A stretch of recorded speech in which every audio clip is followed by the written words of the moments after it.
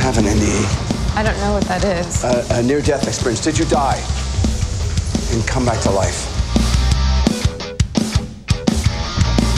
Research. Just a series of interviews. Chatting with individuals not unlike yourself.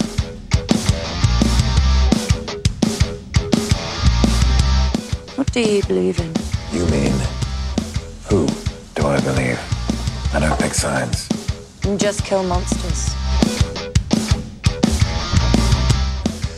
Cobra Kai isn't just about karate. It's about a way of life. Take that first lesson. Striking first is the initial step towards victory. Hello and welcome to another edition of Peter and Ewan's Netflix podcast. The only podcast you need for everything Netflix, UK and Ireland, presented by two Scottish guys with a love of film and TV, who thankfully are not reviewing the new Michael Bay movie out today. My name is Peter Stewart and I'm joined once again by Ewan Kirkpatrick to talk Netflix for the next hour and a bit. Ewan, how's it going with yourself? Maybe you're disappointed we're not reviewing the new Michael Bay movie. I have to say I was speaking for myself there. I can't even think of the last time I saw a Michael Bay film and enjoyed it. What? I didn't even know he had a new film. What even is it? Is it a Netflix film? I think it's called Ambulance and it's out as we record this today. That looks crap. I saw the trailer for that. It's a shame because the cast in it are really good, but man, that looks crap. Now, I am good. It is Friday night. I am off for the weekend. I am not back on shift until Monday. I have had a couple beers. I am raring to go. How are you, Peter? Very good. I'm not drinking beer. I'm drinking tea. But I mean, there's only ever one of us that if there's one of us drinking when we're recording, it tends to be you. I think personally, I do think it helps you perform to your peak. So I'm not gonna tell you off there. This is Peter subtly hinting towards an intervention for me in my alcoholism. Oh no! If anything, I think you should drink more. That's the sign of a good friend, right there. Yeah, that really goes on Michael Bay. No, I was just gonna say. Remember we did Six Underground, and I think that was the last Michael Bay movie that I watched. Possibly the last as well. Yeah, I feel the same. And you know what? Talking about the fact that I'm sitting here drinking beer and you're having a cup of tea really goes to show the duality that we have on this podcast. If anything, that should really sum up our character. And I look forward to getting on with this episode because I might crack open another. I just can't hack it anymore. I think your stag and your wedding taught me that. Yeah, I'm done. One of our good friends just turned 29 on the same day that one of our other friends turned 28. But it's the 29 that is the scary one. In a year, we'll be at a 30th, and it'll be somebody from our year at school. I know, this is it's the beginning. And one of... a friend of ours has also just become a father as well, so that's obviously we are now at that point in our lives. So I'm going to enjoy the beers while I can before I get to a point where I'm done with it. I will keep enjoying. Plus, thanks to my, without doxing myself, place of employment, it's free beer. I can't complain. I cannot think of a better job for you. I genuinely cannot. Well, I can think of a few, but they would all involve free beer. Quite right. Anyway, let's move from free beer to stuff that is definitely not free. That is Netflix, because we've got I'm a bit of a double whammy of bad news to discuss, I'm afraid, folks. So, first up, something that seems to happen very frequently now. This is another price increase for Netflix.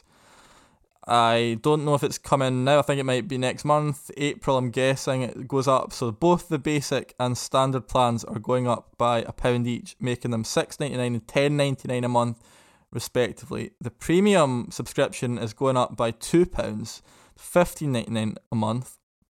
So this isn't a massive surprise. I mean, it happens regularly anyway, but a couple of episodes ago we were talking about how the subscriber growth has apparently slowed, after the growth during the pandemic. What did come as a bit more of a surprise is news pretty much coming out at the same time. This can't have been deliberate on Netflix's part. They can't have wanted everyone to find out about this stuff at the same time. But it's probably no coincidence that it's happening at the same time, because Netflix is finally going to start cracking down on subscribers who share passwords with people outside of their household. So it's trialling new features in Chile, Costa Rica, and Peru that allow you to add sub-accounts for people in other households and also to transfer profiles to other subscribers. So it's obviously using language like, we will allow you to do this, we'll encourage you to get your friends and family to sign up. What they're saying is, stop giving people your password, because apparently as well, they are going to start tracking via IP addresses and other technology, basically other devices using the account out with the household, trying to identify people using friends and family's accounts. I mean, they're definitely not. There was a great article that highlighted the fact that in 2017, the Netflix official account tweeted, "Love is sharing a password," and they're definitely not. They're definitely not tweeting that anymore, because they're not so happy about it now. The news has not been met warmly, unsurprisingly. Although surely, this was just as inevitable as the price increase. I mean, we've all been doing it for so long. It was just a matter of time. What do you think? See, the price increase doesn't surprise me. The price of everything's going up right now, as I'm sure everyone is quite aware. The password thing, I'm a bit miffed about, because it's kind of like, you pay this amount of money for Netflix, right? It's how it's always been. Like, if you pay this, like, what's going to be £16 a month for Netflix, that subscription is a lot of money for just one service, if that makes sense. Like, yeah, there's a lot on there, but it's gone are the days where Netflix was just a £5 a month, But what's the whole point in having profiles on Netflix if you're not sharing the password for people to watch at the same time as well? The whole point in paying for these extra packages is so people could watch at the same time. Like, I get that households can be quite big, but how many people are all literally sitting on Netflix at the exact same time in the exact same house? They'd be sitting together watching it, more likely.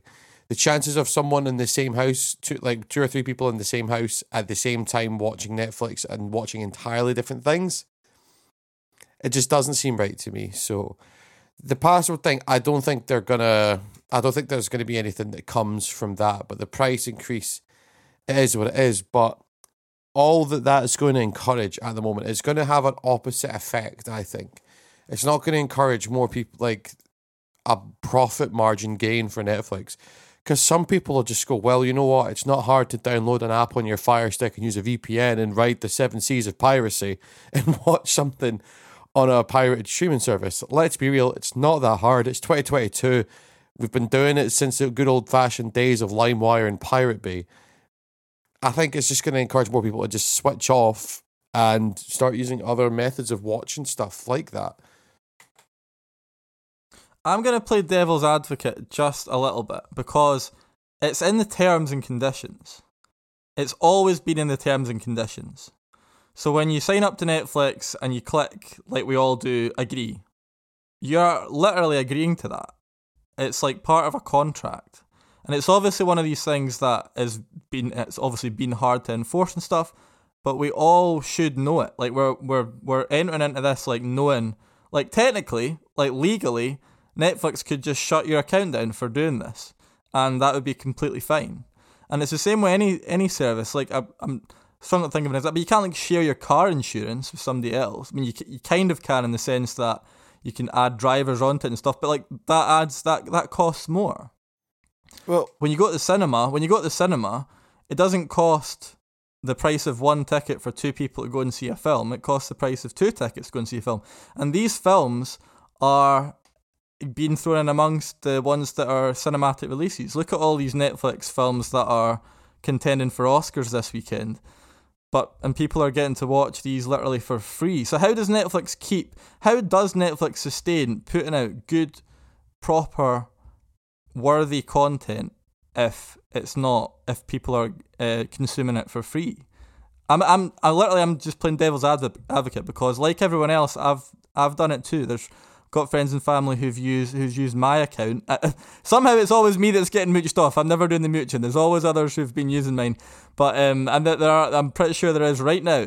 But the point is that I don't think anyone can really, they can't really complain. People have just got used to this. And to be honest, it's Netflix's fault. They shouldn't have let it go on this long. They should have cracked down years ago when it was like £6 a month, and then people maybe wouldn't be moaning quite as much.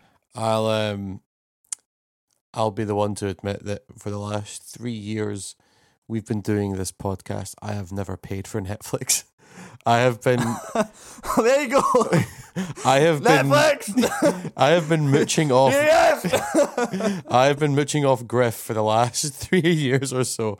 But in my defense, I pay for Disney Plus that they get to use in their house. I mean, yes, Disney Plus didn't launch until 2 years ago in the UK, but it was, it's a fair thing. I paid for Amazon Prime for a while as well, and they were using my Prime. So I think all is fair. No, you're right in what they're saying. I don't see it ending well. I do agree 100%. They need the money to keep putting out the amazing content that they do put out. 100% agree with that. I just see it backfiring in some ways. But again, we'll move on from it because people will just accept it and they'll move on. If I have to finally start using my own Netflix and paying £6 or £7 a month, because I'll get the cheapest option because I don't need anyone else to share it. There'll only be one person watching it at one time in my house. Then so be it. That'll be the way it goes. The other thing is that there will be some out there who are glad of this because they've got exes or maybe not such liked friends and family members who have held on to their passwords or or whatever, and they're like, well, thank God that person won't be able to get on my Netflix anymore. Change your password. It's not hard. Yeah. Well, we'll see how this develops. We'll see how much it actually does roll out. We'll see how much of this is just kind of rumour and how much of it actually comes to. I think we will see some changes. I don't know if maybe it won't be quite as drastic as some fear, but I think there will be changes coming, and they've got to do something because clearly it's not cutting it anymore. We talked about this last time. We talked about this stuff that once you get to a certain point, this Netflix subscription model isn't that sustainable, really, because once you've got a subscription, that's it. You're not going to be a new subscriber again unless you leave and come back, which is just pointless. So they've got to do something, and I'm glad I'm not working for Netflix because it seems like Catch-22. Anyway, so more people are going to have to start paying, and we're all going to have to start paying a little bit more. Although actually I should have said I won't because I get mine as part of my Sky, and I think it just stays the same. So fantastic. But is it still going to be worth what we're paying? That's what we're here to find out. And Ewan, let everyone know what we've got coming up on this episode. So today's featured review is the movie Windfall, a new Netflix thriller starring Lily Collins, Jesse Plemons, and Peter is going to be reviewed. I thought I said add Peter for a second, and I was like, Peter wasn't in that movie. I'm in it. It also stars Jason Segel as well, and Peter's going to be going through that review very, very soon. Besides that, we're going to be giving our thoughts on Vikings, Valhalla, The Adam Project, Jeen-Yuhs, a Kanye trilogy, Is It Cake? Not the trilogy, the TV show Is It Cake, Pieces of Heart, and more. I'll also be giving you my choice for some of the movies that are leaving Netflix soon in our Last Chance section. And if you want to join in the conversation, you can find us and get in on you can find us and get in touch. I was going to say get in on Twitter for a second there. You can get in touch on Twitter, Instagram, and Facebook. Unlike Netflix, we're always going to be free. Sometimes we're even cheap as well, depending on where you're taking us. We'll always ask that you give us a like on social media, though, follow whatever you can, and get your podcast listened to. Give us a nice review, and leave a wee note. We won't ask for 5 stars. We're not perfect. There's always room for improvement. Yeah, we do. It's got to be 5, man. Time now to get on with the show, starting with the top 10.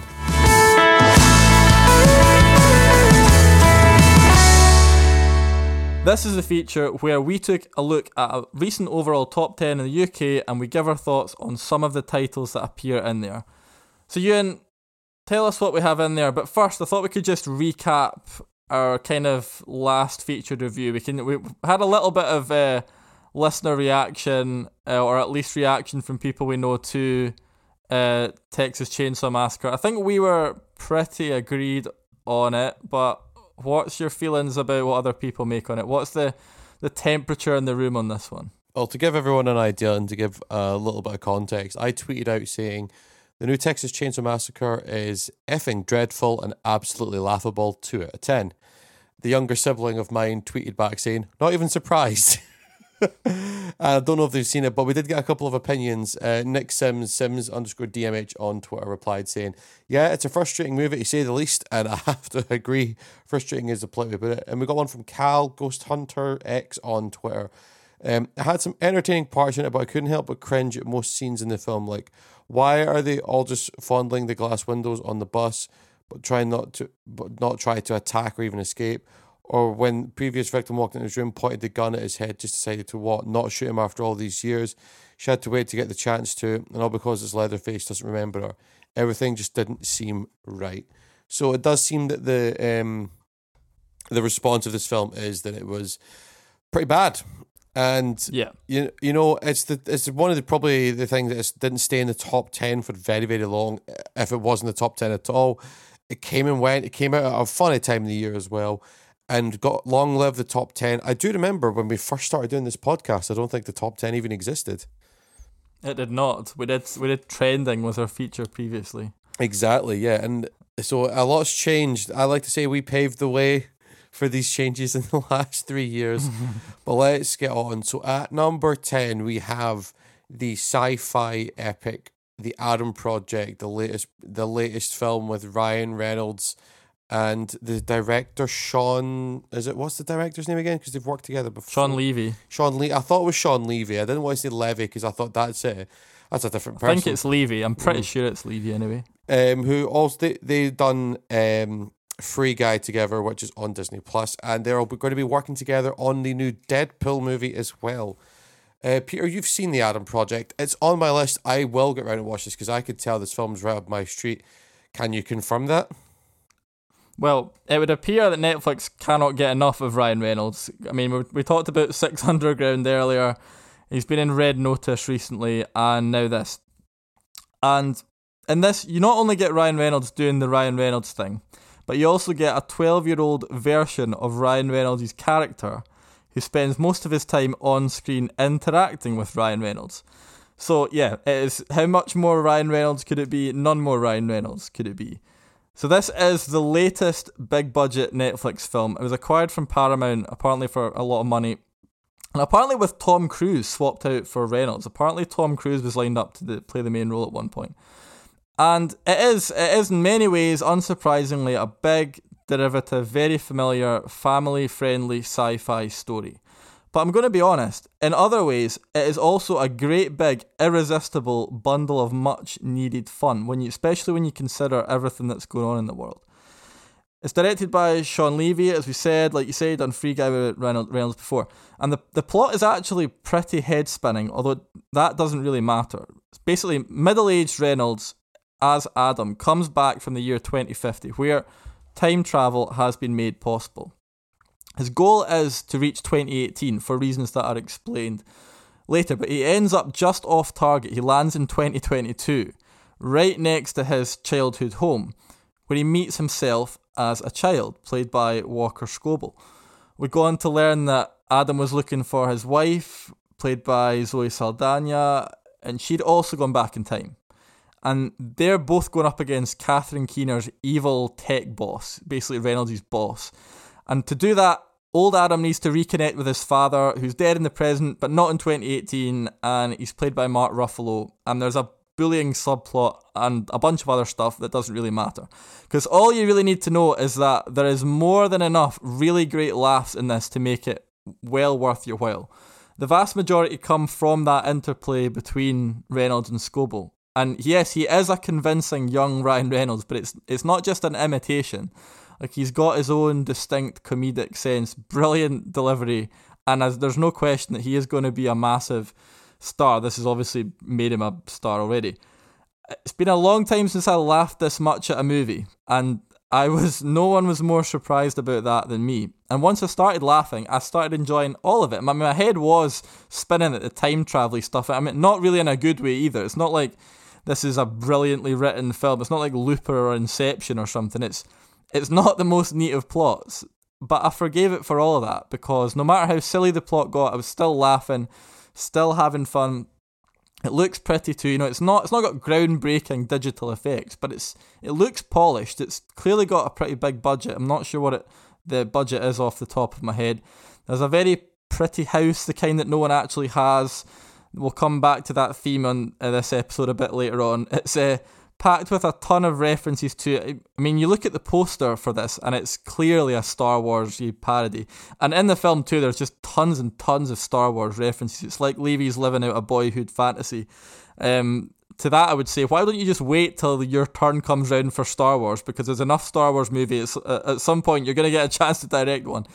There's also Back to the Future in there, as you might expect. There's nods to previous Reynolds movies. I really enjoyed this, and I was very surprised about that.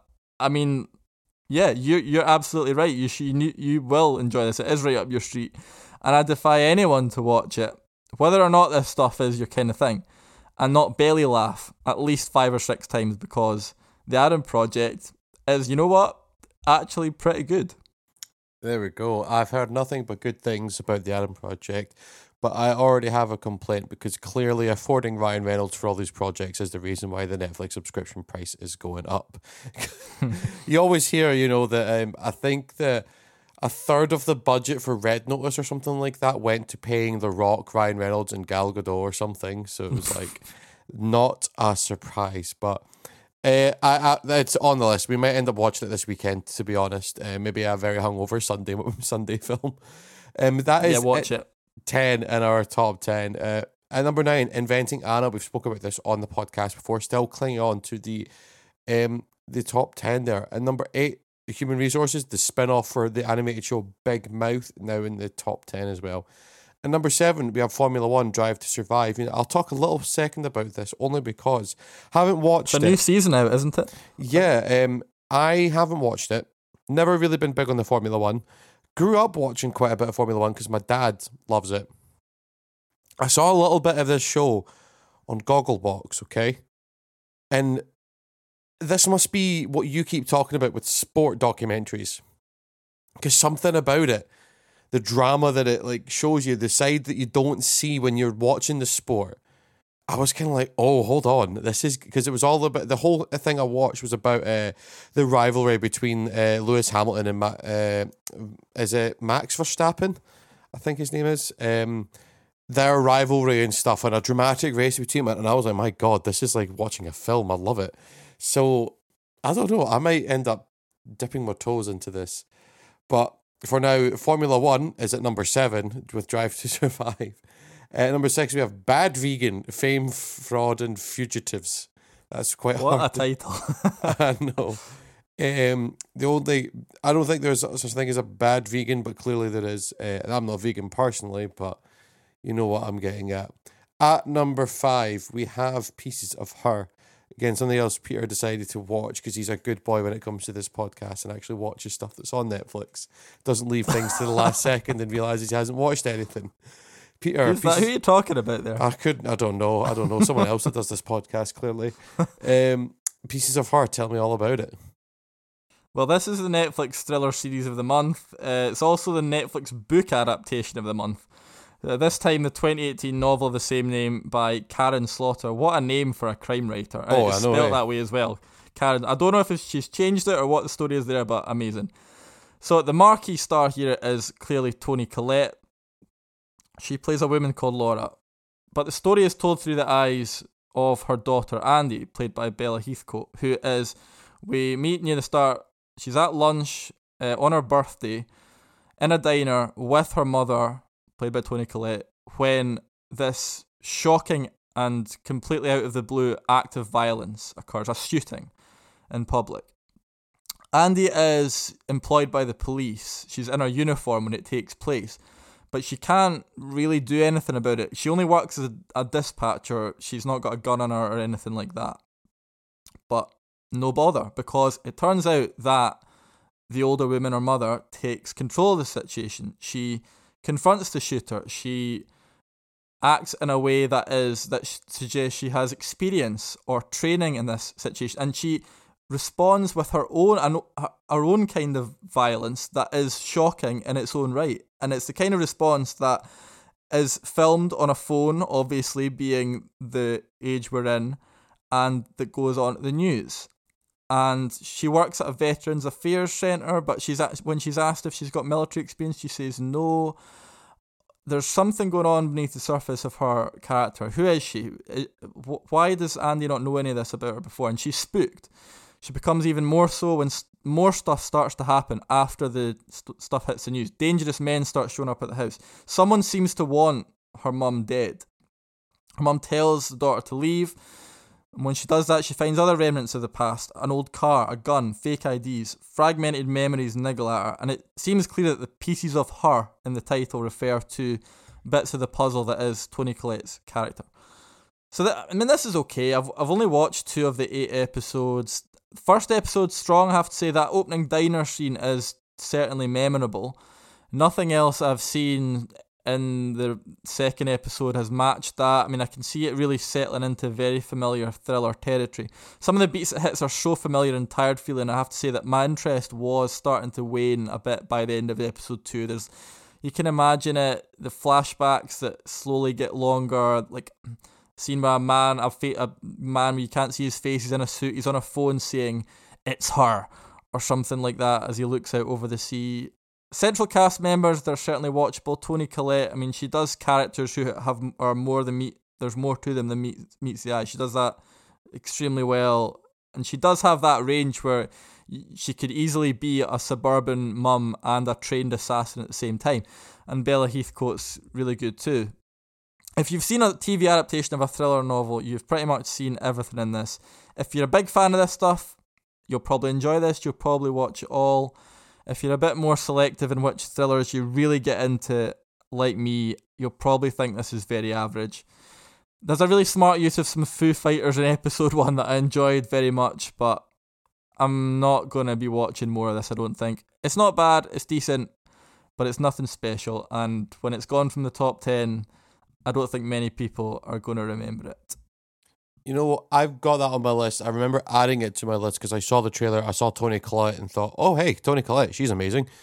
It also really reminded me of the film A History of Violence with Viggo Mortensen, which if you haven't seen, it's got a very similar kind of sound and plot. Very, very good film, worth watching that. So, Piece of Heart, only 2 episodes in. Will Peter finish it? I guess we'll find out next time. And will it still be in the top 10 by that point? Probably not, because we all know how rapidly changing this is. At number 4 is Taboo, the BBC drama starring Tom Hardy, created by the same people that created Peaky Blinders.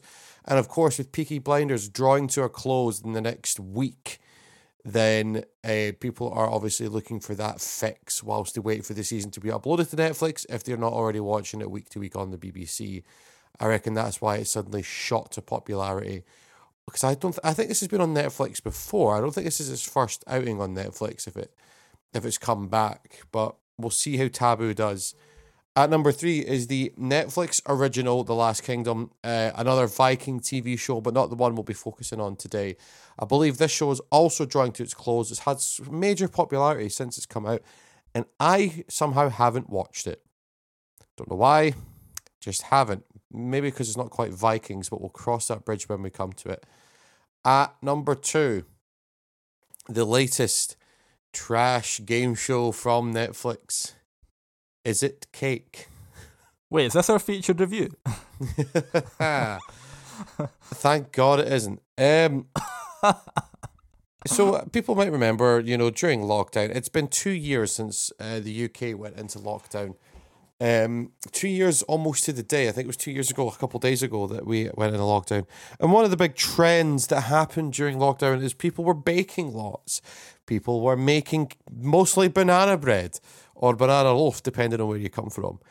And something people were doing were making hyper-realistic cakes. Now, that trend died quite a while ago, but here comes Netflix milking that cash cow and creating a whole TV show based out of making cakes that look like realistic items. So I decided to take one for the team, and I watched a couple episodes of this game show, and I hated the fact that I actually enjoyed what I watched, because you're getting exactly what you sign up for. It doesn't hide what it is, and I think I appreciate that. You get a bunch of, basically the premise of the game show is you get a bunch of super talented bakers who then compete against each other to try and fool celebrities into thinking, the cake they've baked is the real item.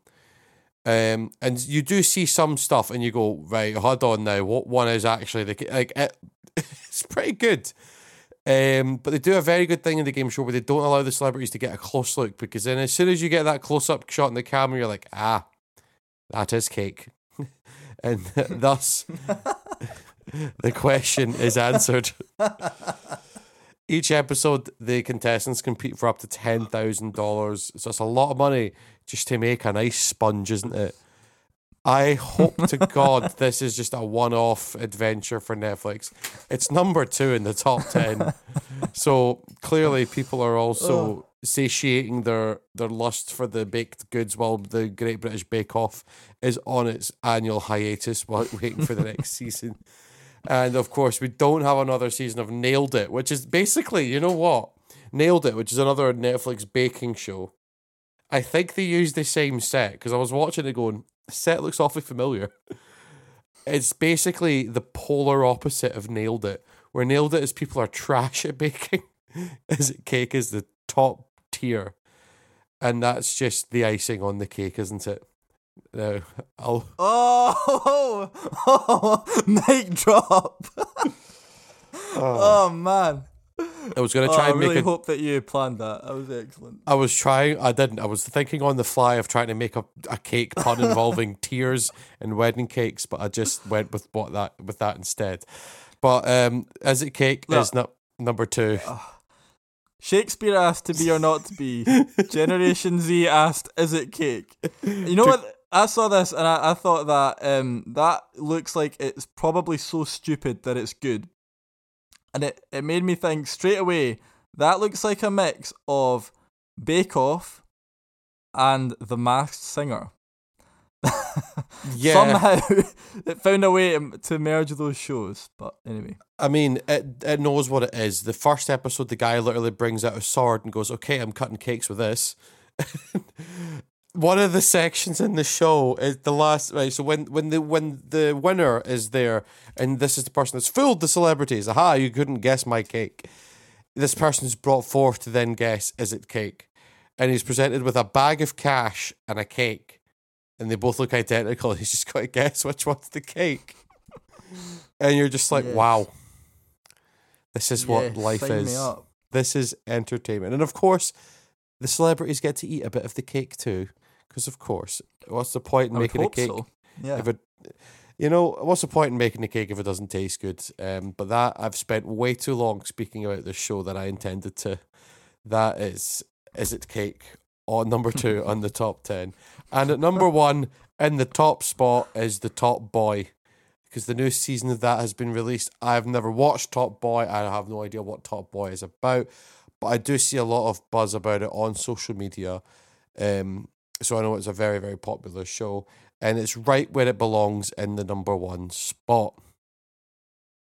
Well, I watched some of Top Boy when it came back to Netflix and talked about it a little bit. I hadn't watched the original version when it was, that got rebranded Top Boy Summer House, I think, when it came onto Netflix. And of course, Drake famously helped to bring it back for Netflix, and it's very acclaimed and stuff. I heard it compared to I heard it said to be kind of like the British version of The Wire recently, which I've actually started watching The Wire. I've watched 2 seasons of The Wire. That's what I've been doing over the last month, and wow, it is something. Have you ever seen any of The Wire? Nope, I just keep hearing people talking about The Wire. Well, it's one of those shows that gets mentioned in the same breath as like The Sopranos and Breaking Bad for one of the best shows ever. So I thought, right, I'm going to check this out. It's on Sky box sets. I'm going to give it a go. And I'm 2 seasons in and it's getting better and better. So won't talk much more about that, seeing as it's not on Netflix, but if it ever arrives on Netflix, then you better believe I'll be talking about it. So that was the top 10 as it looked shortly after Windfall came out. And I'm not sure if Windfall ever actually got in there, which is interesting in itself. But let's get into that a little bit more next in the main review.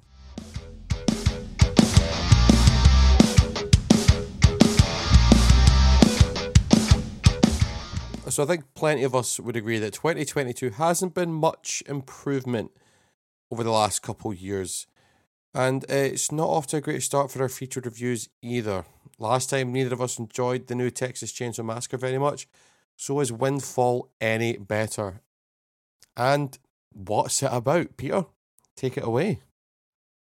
Well, this is a strange little film, co-written by Andrew Kevin Walker, which in itself is a strange connection when you consider that he's best known for writing Seven. Also writing is Justin Lader and director Charlie McDowell, who also brought us the 2017 Netflix film The Discovery and 2014's The One I Love. I haven't seen either of those, although The One I Love is described as a comedy thriller, which kind of also describes Windfall. This was acquired by Netflix for a considerable amount of money last year, and it was a lockdown project, both in conception and shooting and production. So after the opening, in which we see the exterior of a beautiful, secluded house, you get these big Hitchcockian titles, Windfall, as if you're in any doubt the kind of film and the kind of references that you're going to get as it goes on. That clears it up for you. I mean, we get a bit of a subversion on what you might expect the setup to be. So the very basic premise is that a billionaire tech CEO and his wife arrive at their holiday home to find that it's being robbed by Jason Segel, or at least Jason Segel's character. That would be great if it actually was just Jason Segel. That's what I'm laughing at right now, the thought of it. It's actually Jason Segel who's not acting. Now that would be an interesting movie. But we meet the Jason Segel character first, not the people who are getting robbed, but the robber, the Segel character first, as he skulks around the house without any real urgency, and then Jesse Plemons and Lily Collins arrive as the husband and wife. Plemons' character, completely horrible. I mean, he's summed up by this awful outburst about how hard it is being a rich white man. I mean, she's more enigmatic. She's got this kind of air of sadness about her. She looks bored even when her house has been invaded. She doesn't seem a whole lot more enamoured with her husband than we are. Something's going on under the surface. But anyway, what now in terms of the robbery? So the robber, Segel's character, demands money from the couple, but then they both suggest that he needs more than what he initially asked for in order to make himself disappear and to live a comfortable life. The CEO phones up his personal assistant, and it turns out that the cash can't arrive until the next day, forcing the three characters into their own little, very odd lockdown. This guy breaks into my house. And you just sit down on the couch. Okay, but how about you let go of my wife first? And I've had to hold his hand. How does this open? Is there a trick to the purse? No! There's a clasp. And help him rob us. I want $150,000. You think that's enough? Yeah, I think you're probably gonna want more than that. I can get you the money tomorrow. What? What? Me. I owe you something, right? You owe a debt to a hell of a lot more people than just me. The first thing that struck me about Windfall is how just strange the tone is. I mean, when you describe the setup, you could be getting a full-on suspenseful popcorn thriller, but it's very low on suspense. I mean, you get a fair bit of conversation with a point instead. I mean, Malcolm and Marie kind of came to mind. That film, the Sam Levinson film from another kind of lockdowny project. But that was a terrible film. This is so much better than that. But there was elements of that came to mind. So you get plenty of time to try and figure out this CEO character, this wife character, those characters in particular. So that actually makes the initial introduction of the robber. I mean, the Siegel character is just credited as nobody. CEO character is just credited as CEO, and the wife character is just credited as wife. But the CEO and wife character are definitely the more important thing. So the fact that we get introduced to Siegel's character first is kind of puzzling. One of the things that does work in the film is the way that the role shifts. So at first, the robber seems like he might actually be dangerous, and you kind of do feel a little bit sorry for both of the victims. I mean, they're getting robbed after all by a guy who's threatening them. But then both of them, and especially the Plemons character, they kind of become not the victims. I mean, they kind of manage to oppress the invader. They make him feel small. They make him feel like he's below them on the social scale, whether deliberately or not. And then something else creeps in, that this oppression almost becomes, you almost don't notice it happening, but it kind of becomes a gender-based thing. I mean, it kind of shifts from them versus him to something more subjective. That definitely a shift happens at a certain point in the film. There's this idea that selling people's data as the head of a tech company, I mean, the guy is clearly Zuckerberg in all but name. The idea that selling people's data isn't any better than literally stealing from people, that's not that subtle. What is subtle in the film is that the way it kind of almost unnoticeably shifts to take on this genuinely interesting topic of how male entitlement, toxic masculinity exists right up and down the scale, right from the CEOs of the world to the quote-unquote nobodies of the world, and how no amount of money or lack of it changes that.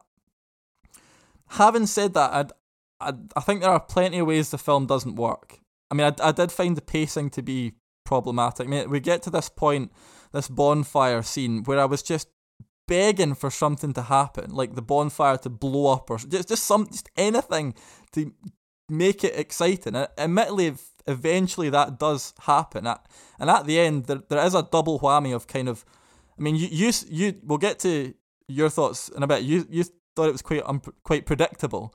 There's a kind of gut punch at the end, a double gut punch, where I went, whoa, really? That's where we're at? I genuinely didn't see that coming. But I think it does feel like a chore of a watch for a long period of the film, especially when it is nominally a thriller. There are these weird attempts at humour as well. I mean, at times I wasn't sure if I was meant to be laughing.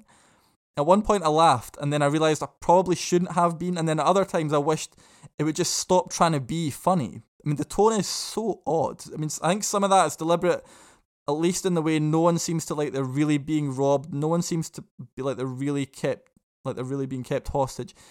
No one seems to be like they're doing the robbing or the hostage taking. I mean, I think that's only really clear once all the cards are played, though. I think you only really get a sense of that right at the end. Until then, I was just like, this is so weird. Like, what is this? Aside from that, the performances are good. You would expect that of a cast of this caliber. I actually think Jason Segel is probably the outstanding one, even when you consider he's probably the least A-list of all three. And how you consider the character is definitely, he's given no backstory very deliberately, and he's the least important of the three characters, I think. I wasn't sure about the score by Danny Bensi and Sonder Jurians at first. It's very, very active score, very front and centre. But I actually think I liked it overall because when things are getting a bit boring at times, it makes it a little bit more interesting. It's pretty much a three-hander. There's one very, very secondary character comes in briefly, but it's basically a three-hander, and it does feel like it could be a stage play. Be interested to hear your thoughts on that as well, considering that your involvement in theatre writing and stuff.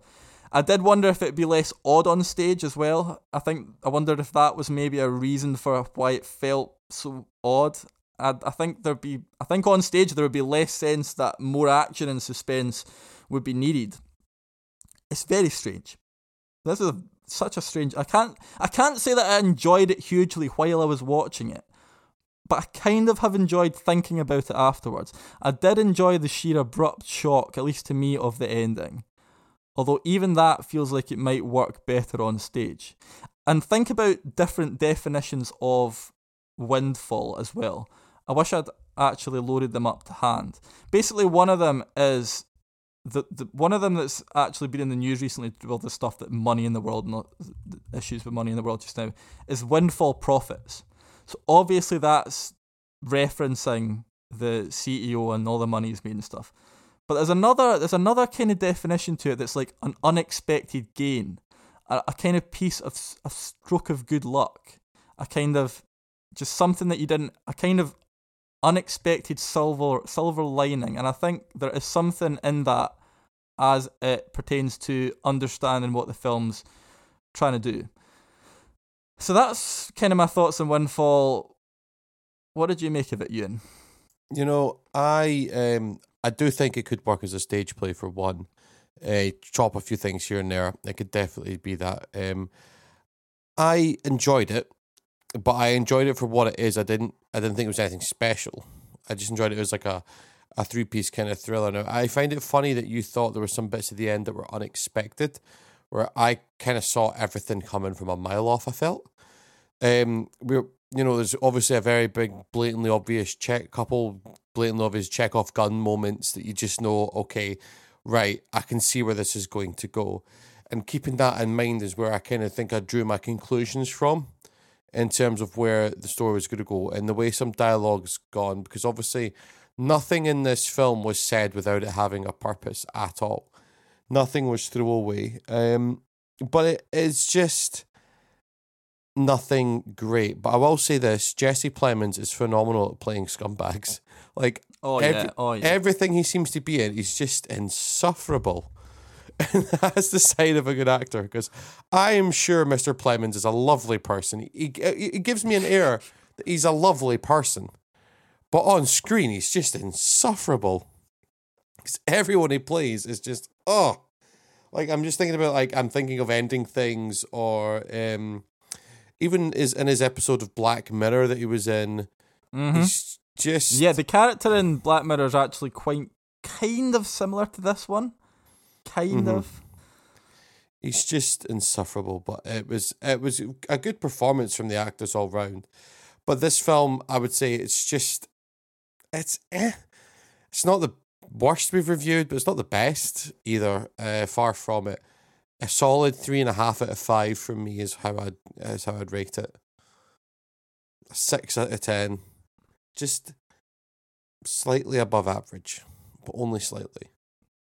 I agree completely. Just such a strange film in so many ways. There's going back to Jesse Plemons. He's in so much stuff on Netflix that I think it's a matter of time before we get his Adam Project, where we get 2 of him on screen. They find a way to get a second Jesse Plemons in the film, but played by Matt Damon. Maybe it wouldn't be quite as much fun as as the Ryan Reynolds one. Yeah, strange, an odd film. I would say that it's a little bit better than the 2 previous featured reviews we've had this year so far. So let's hope the trend continues and we keep getting we get better as 2022 continues. Right, so I am very conflicted about how I feel about Windfall. So I'd love to hear what others made of it. I mean, hit us up with your thoughts. For now, though, we're going to move on. We're going to talk about what else we've been watching in What We've Been Watching.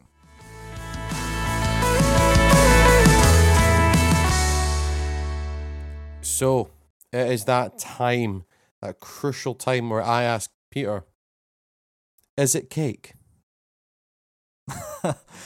Yes, Peter, it is. What have you been watching?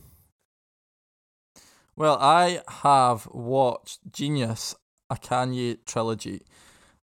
So no one needs to hear me introduce Kanye West, aka Ye, aka Yeezy, aka one of the most controversial and fascinating celebrities of 21st century. He was originally a producer of beats for other rappers, forged his career as an artist in his own right in the early 2000s, and he's gone on to become unquestionably not only one of the most acclaimed hip-hop artists of the century, but one of the most acclaimed musical artists of the 21st century, full stop.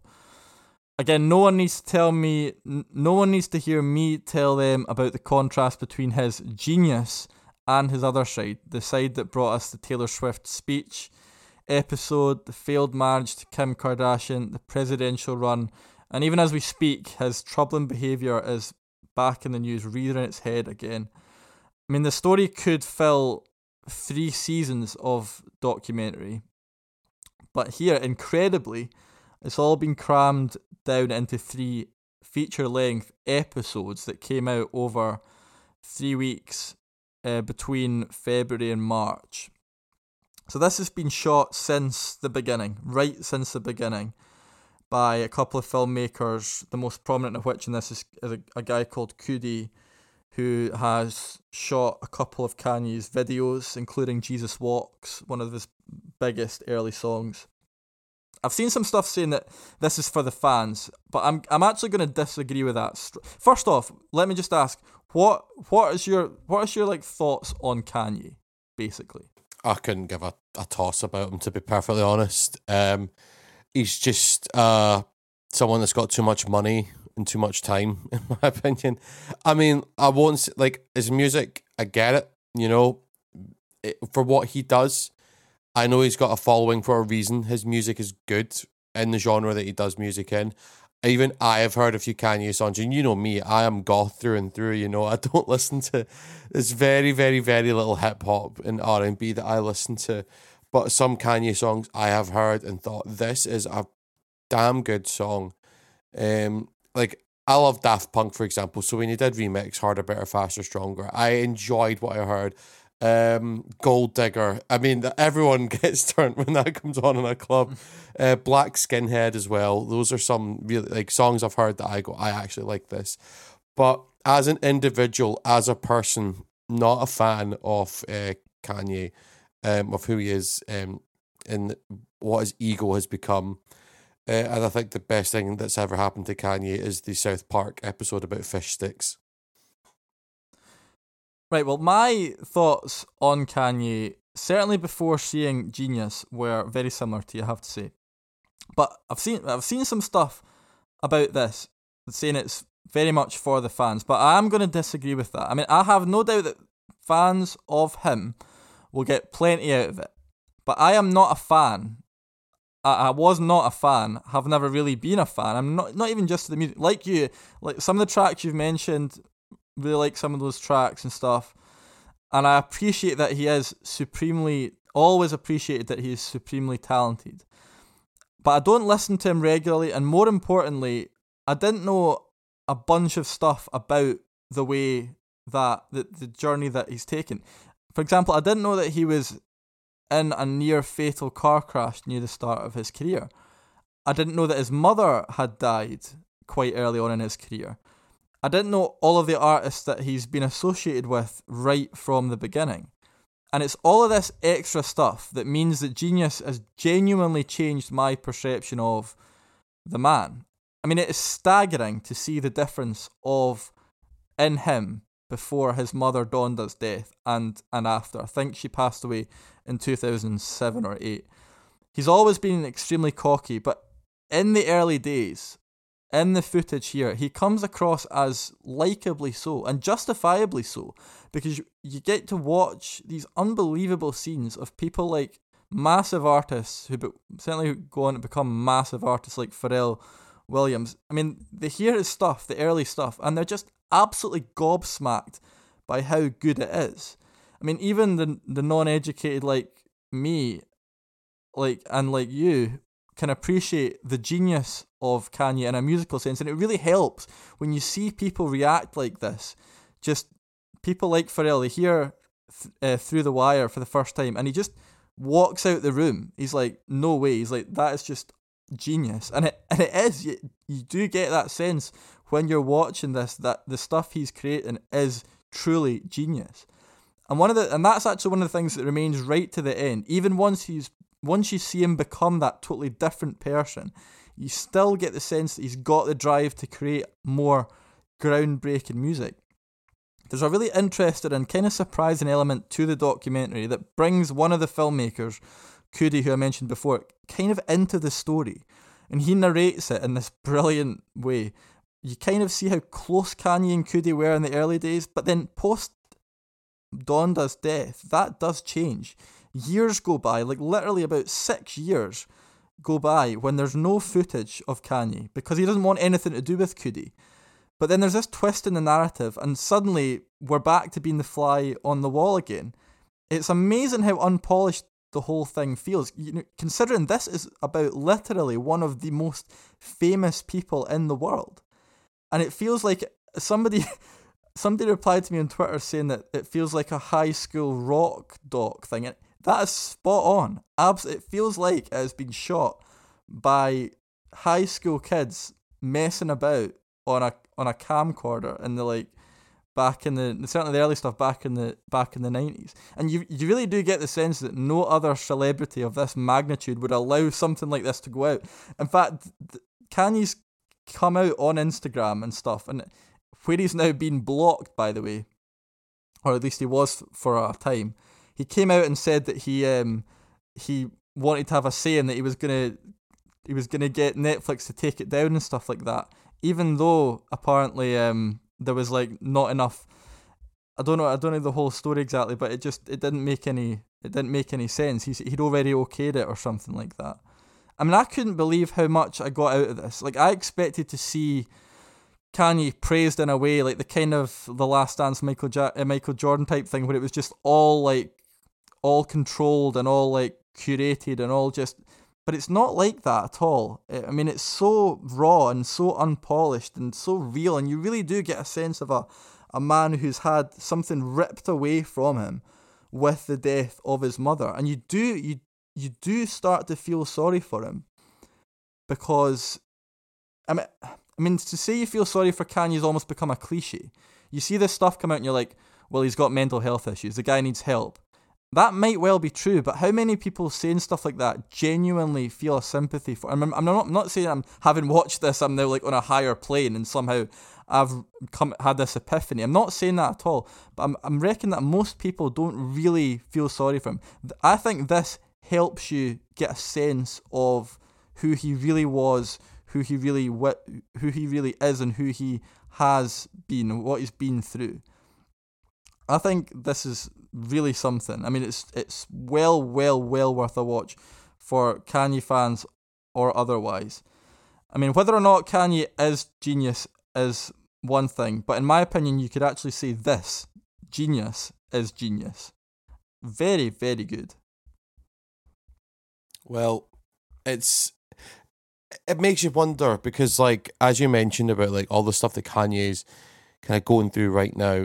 Obviously, it's kind of become a bit of a meme with what's going on with Pete Davidson in his life and everything as well. Kanye, if you're listening to this, get yourself some help, man. Yeah, it's amazing. It's amazing to think that this has come out. It's almost like it was planned. I mean, somebody more cynical might say, well, this has clearly been planned. It's not. There's no question that the people that have made this documentary are just not really that close to him anymore. They're not bothered about this. Mm-hmm. They don't have a stake in it type thing, in the sense that they need Kanye to come out of it looking good. He just does, especially in the early days, just by being caught in such a candid way on camera in this way. But it's like you say, it's crazy that all the Pete Davidson stuff is happening at the same time that this has come out. The guys that made this are probably rubbing their hands together, being like, this is definitely getting the viewership up type thing. Were you going to say something else? I was going to say something about Pete Davidson, because, they say that funny gets the fanny, and Pete Davidson definitely proves it, doesn't he? Yeah, I think that's been the most emphatic lesson we can learn out of that. Anyway, back to you. What have you been watching, you? And I think we all know what you've been watching, and it's not Is It Cake? Not just Is It Cake? Now, people who know me will know that the History Channel show Vikings, which is available on Amazon, is probably one of my favorite TV shows of all time. And when I say of all time, I do mean, like, I would probably call it my second, maybe top favorite TV show. I love it. It's, oh my God, it's brilliant. So when I heard that Netflix was doing the spin-off and I could talk about it on this podcast, oh, my nipples were hard. So, Vikings Valhalla is set just over 100 years or so after the events of the original TV show Vikings. So all of our beloved characters are gone and dead and faded into legend. But when legends die, new legends arise, and this follows the story of a Viking known to history, and that Viking is Leif Erikson, who is in history rumored to be, like, I don't know the ins and outs of the actual historical accuracy, but the first Viking to set foot in what is now known as the United States of America. So that's, you know, people might know the SpongeBob Happy Leif Erikson Day. Leif Erikson Day is a real thing in the States. Leif is played by Sam Corlett, does an amazing job. This is what I'll talk about. You can't not compare it to the original show. Obviously, you see some very familiar settings in the return of the basically the main city, Kattegat and Uppsala, places like that. And of course, merry old England, Saxon England makes a comeback as well. Now, obviously, liberties are taken with the historical accuracy. Always will be with these kind of shows. But you don't watch it to learn. You watch Vikings for exactly that. The fighting and the blood and the sexiness and just the political drama. There's a lot of political drama in these shows as well. But we almost have like a new trilogy. This is what I like about this show.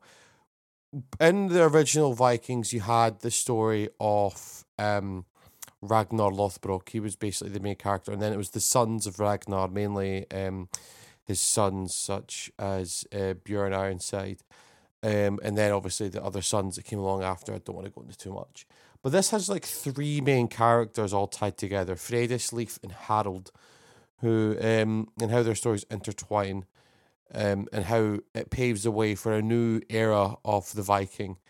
It's a lot about things coming to an end, because when you watch the original show, there's a lot of talks about, you know, the old ways, following the gods, such as like Odin, well, the old, you know, the Norse gods, Odin, Thor, Loki, Freya, everything like that.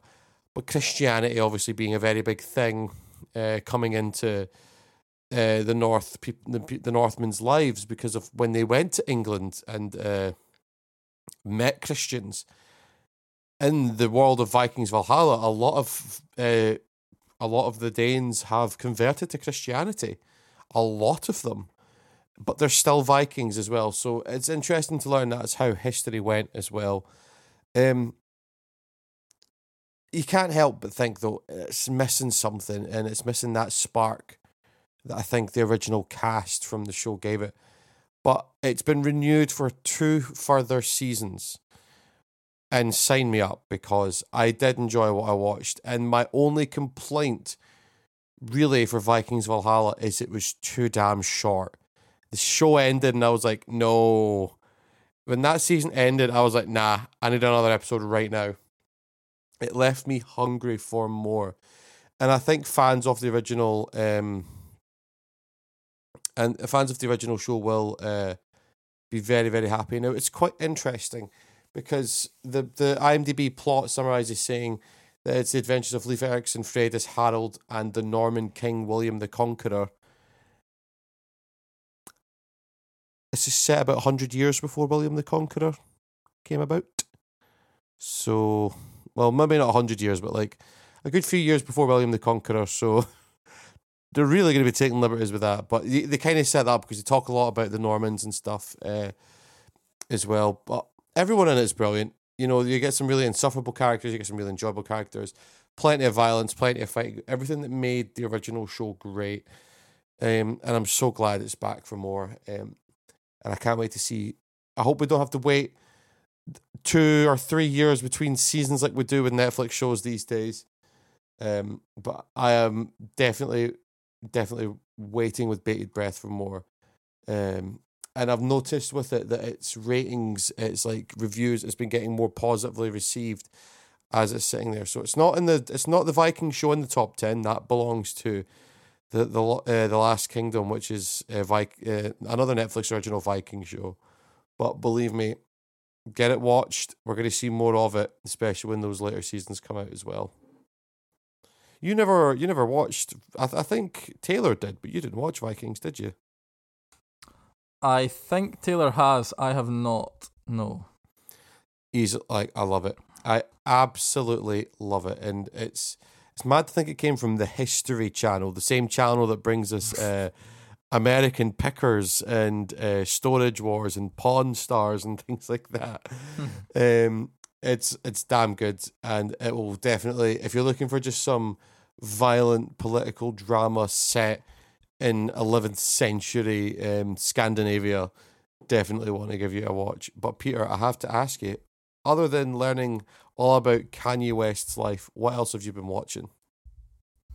Well, I've been watching a crazy film called The Trip. This was recommended to me by our good friend of the podcast and sometime digital artist for the podcast, Graham.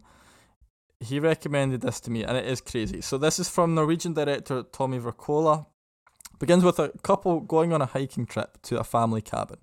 He's a TV director who's unsatisfied with his career working on kind of shallow soap operas, and is played by Axel Hennie. She's an actress struggling to find work. She's played by Noomi Rapace, who was so brilliant in The Girl with the Dragon Tattoo, the original Swedish Girl with the Dragon Tattoo trilogy. And he makes a point of telling everyone that they're going away on this trip, and it's going to be very dangerous, like so dangerous someone could die. And then on the way home, he stops by the hardware store and picks up basically anything you would need to commit murder.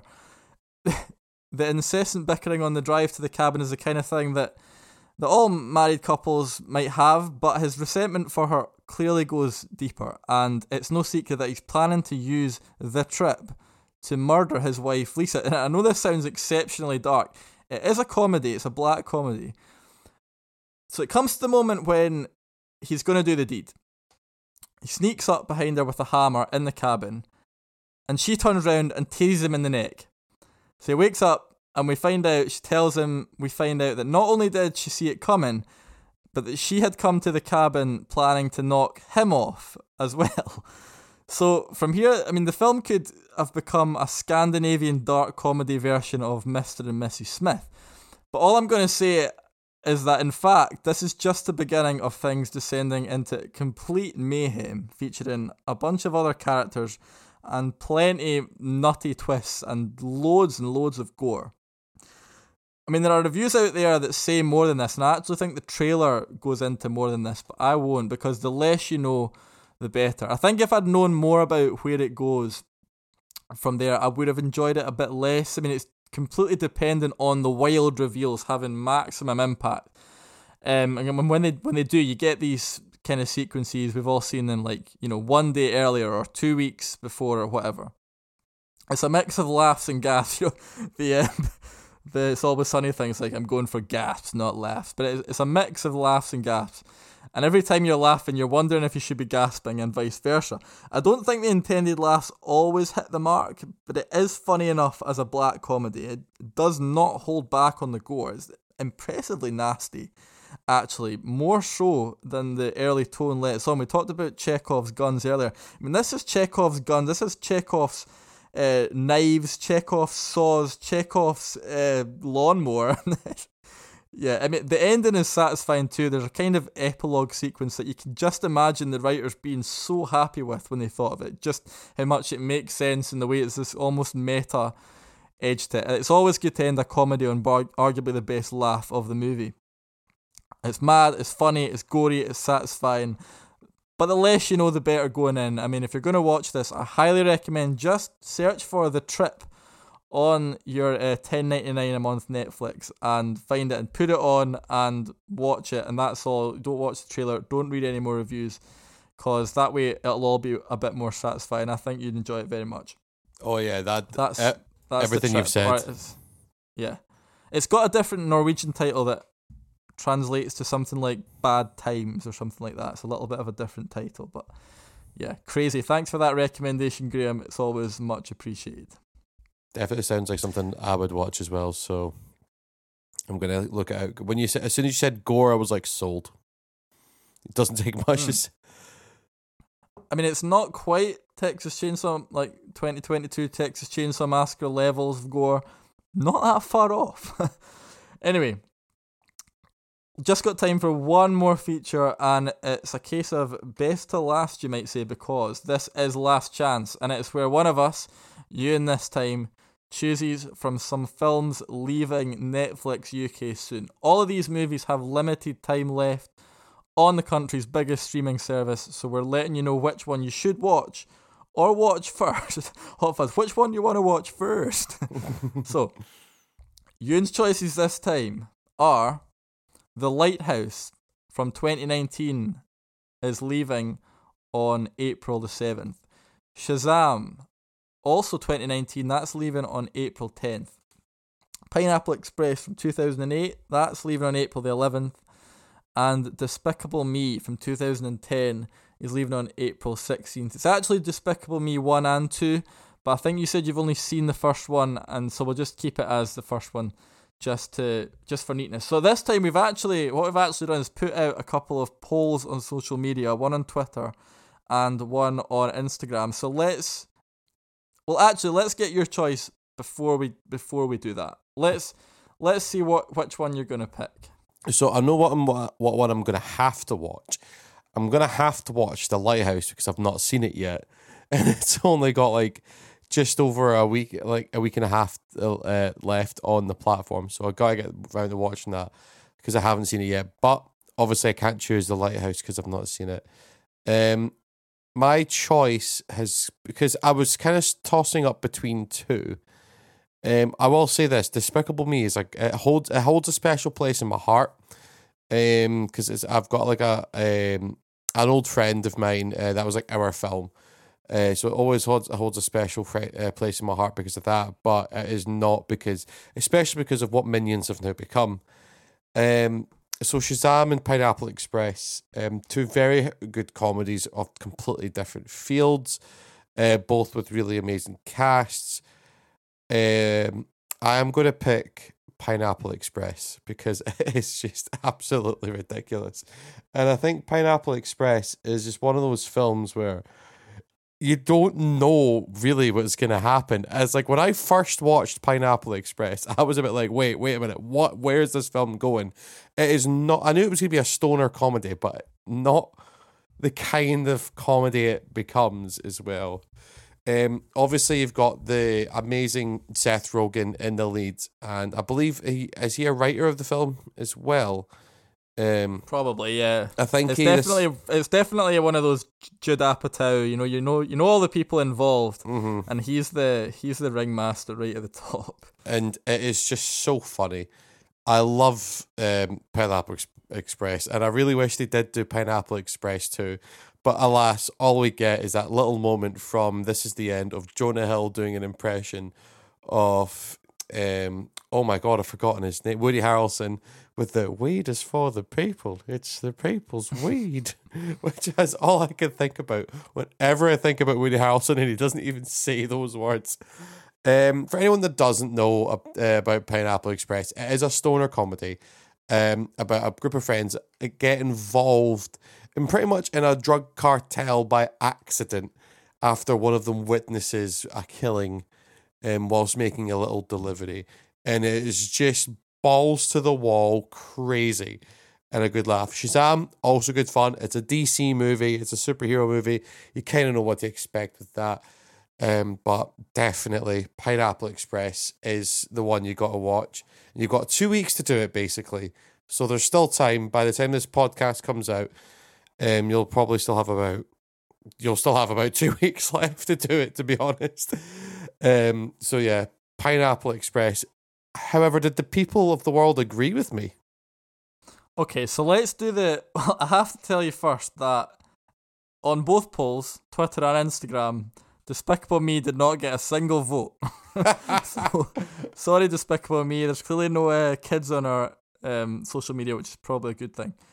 Anyway, let's start with Instagram because, controversially, The Lighthouse, it's an even split 3 ways. Lighthouse 33%, Shazam 33%, Pineapple Express 33%. So, Twitter for the decider.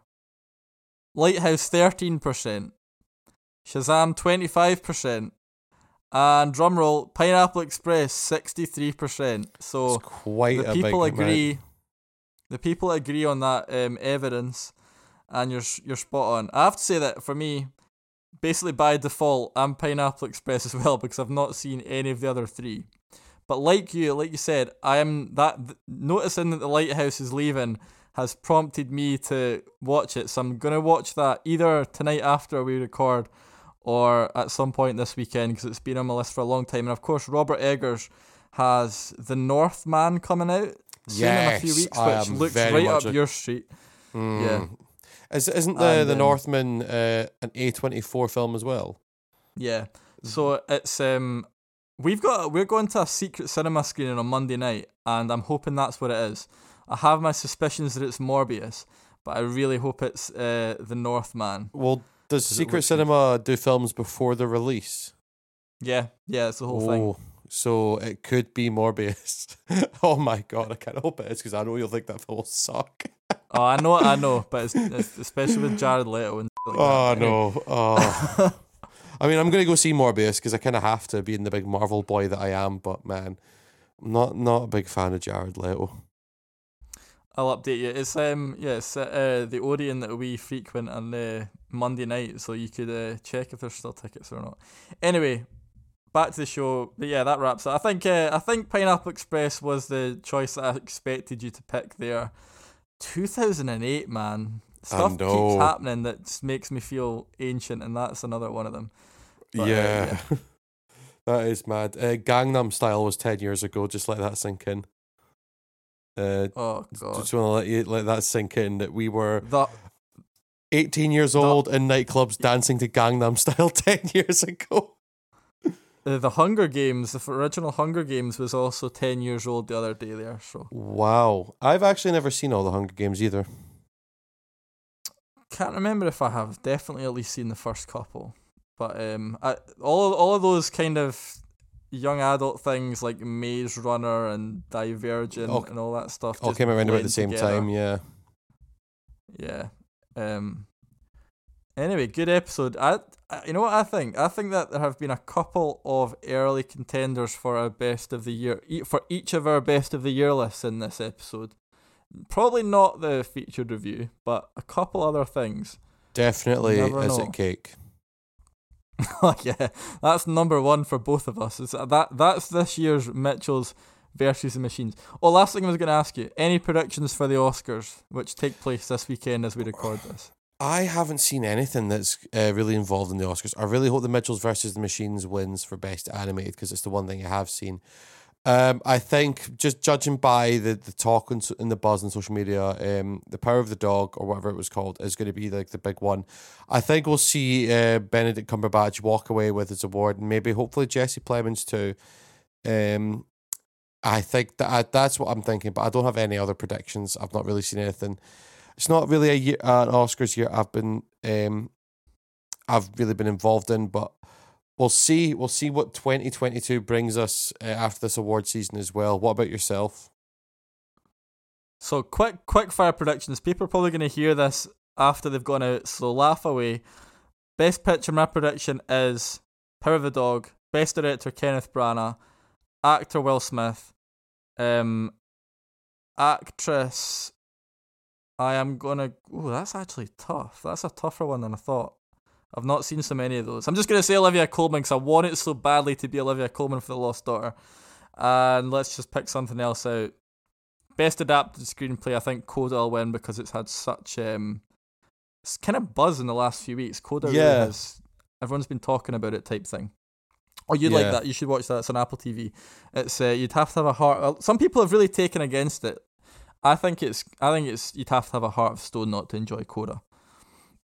I'll look it up. I've heard about it. I don't know if I still have my Apple TV subscription because I think I'm just going to wait till the next.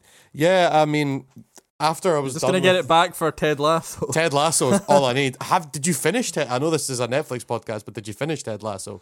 No, I've been too busy with The Wire and Netflix stuff and all that. You know what is funny though? There's a guy that's just come into an American coach has just taken over at Leeds United in the English Premier League, and he got asked about Ted Lasso in like his first press conference, and I can't remember what the question was exactly or something. He was like, somebody asked him, do you think like a show like Ted Lasso has helped the perception of like American coaches come thing? And he was like, no, I don't think so. But yeah, love it. There you go.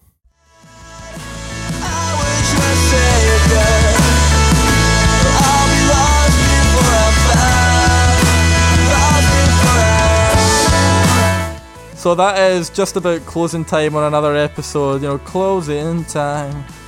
What's the word? Anyway, thanks so much to all of you for joining us. It's been a blast once again. Remember to give us a follow on Spotify, Apple Podcasts, SoundCloud, Amazon Music, and YouTube, where there might finally be some more content going up again from this episode. Give us a good review, tell your friends, or don't if you don't. If you don't want to do that, you just want to listen, that's cool too.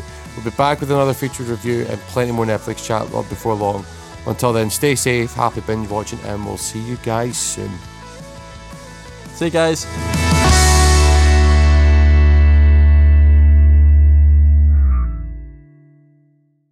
And that's just the icing on the cake, isn't it?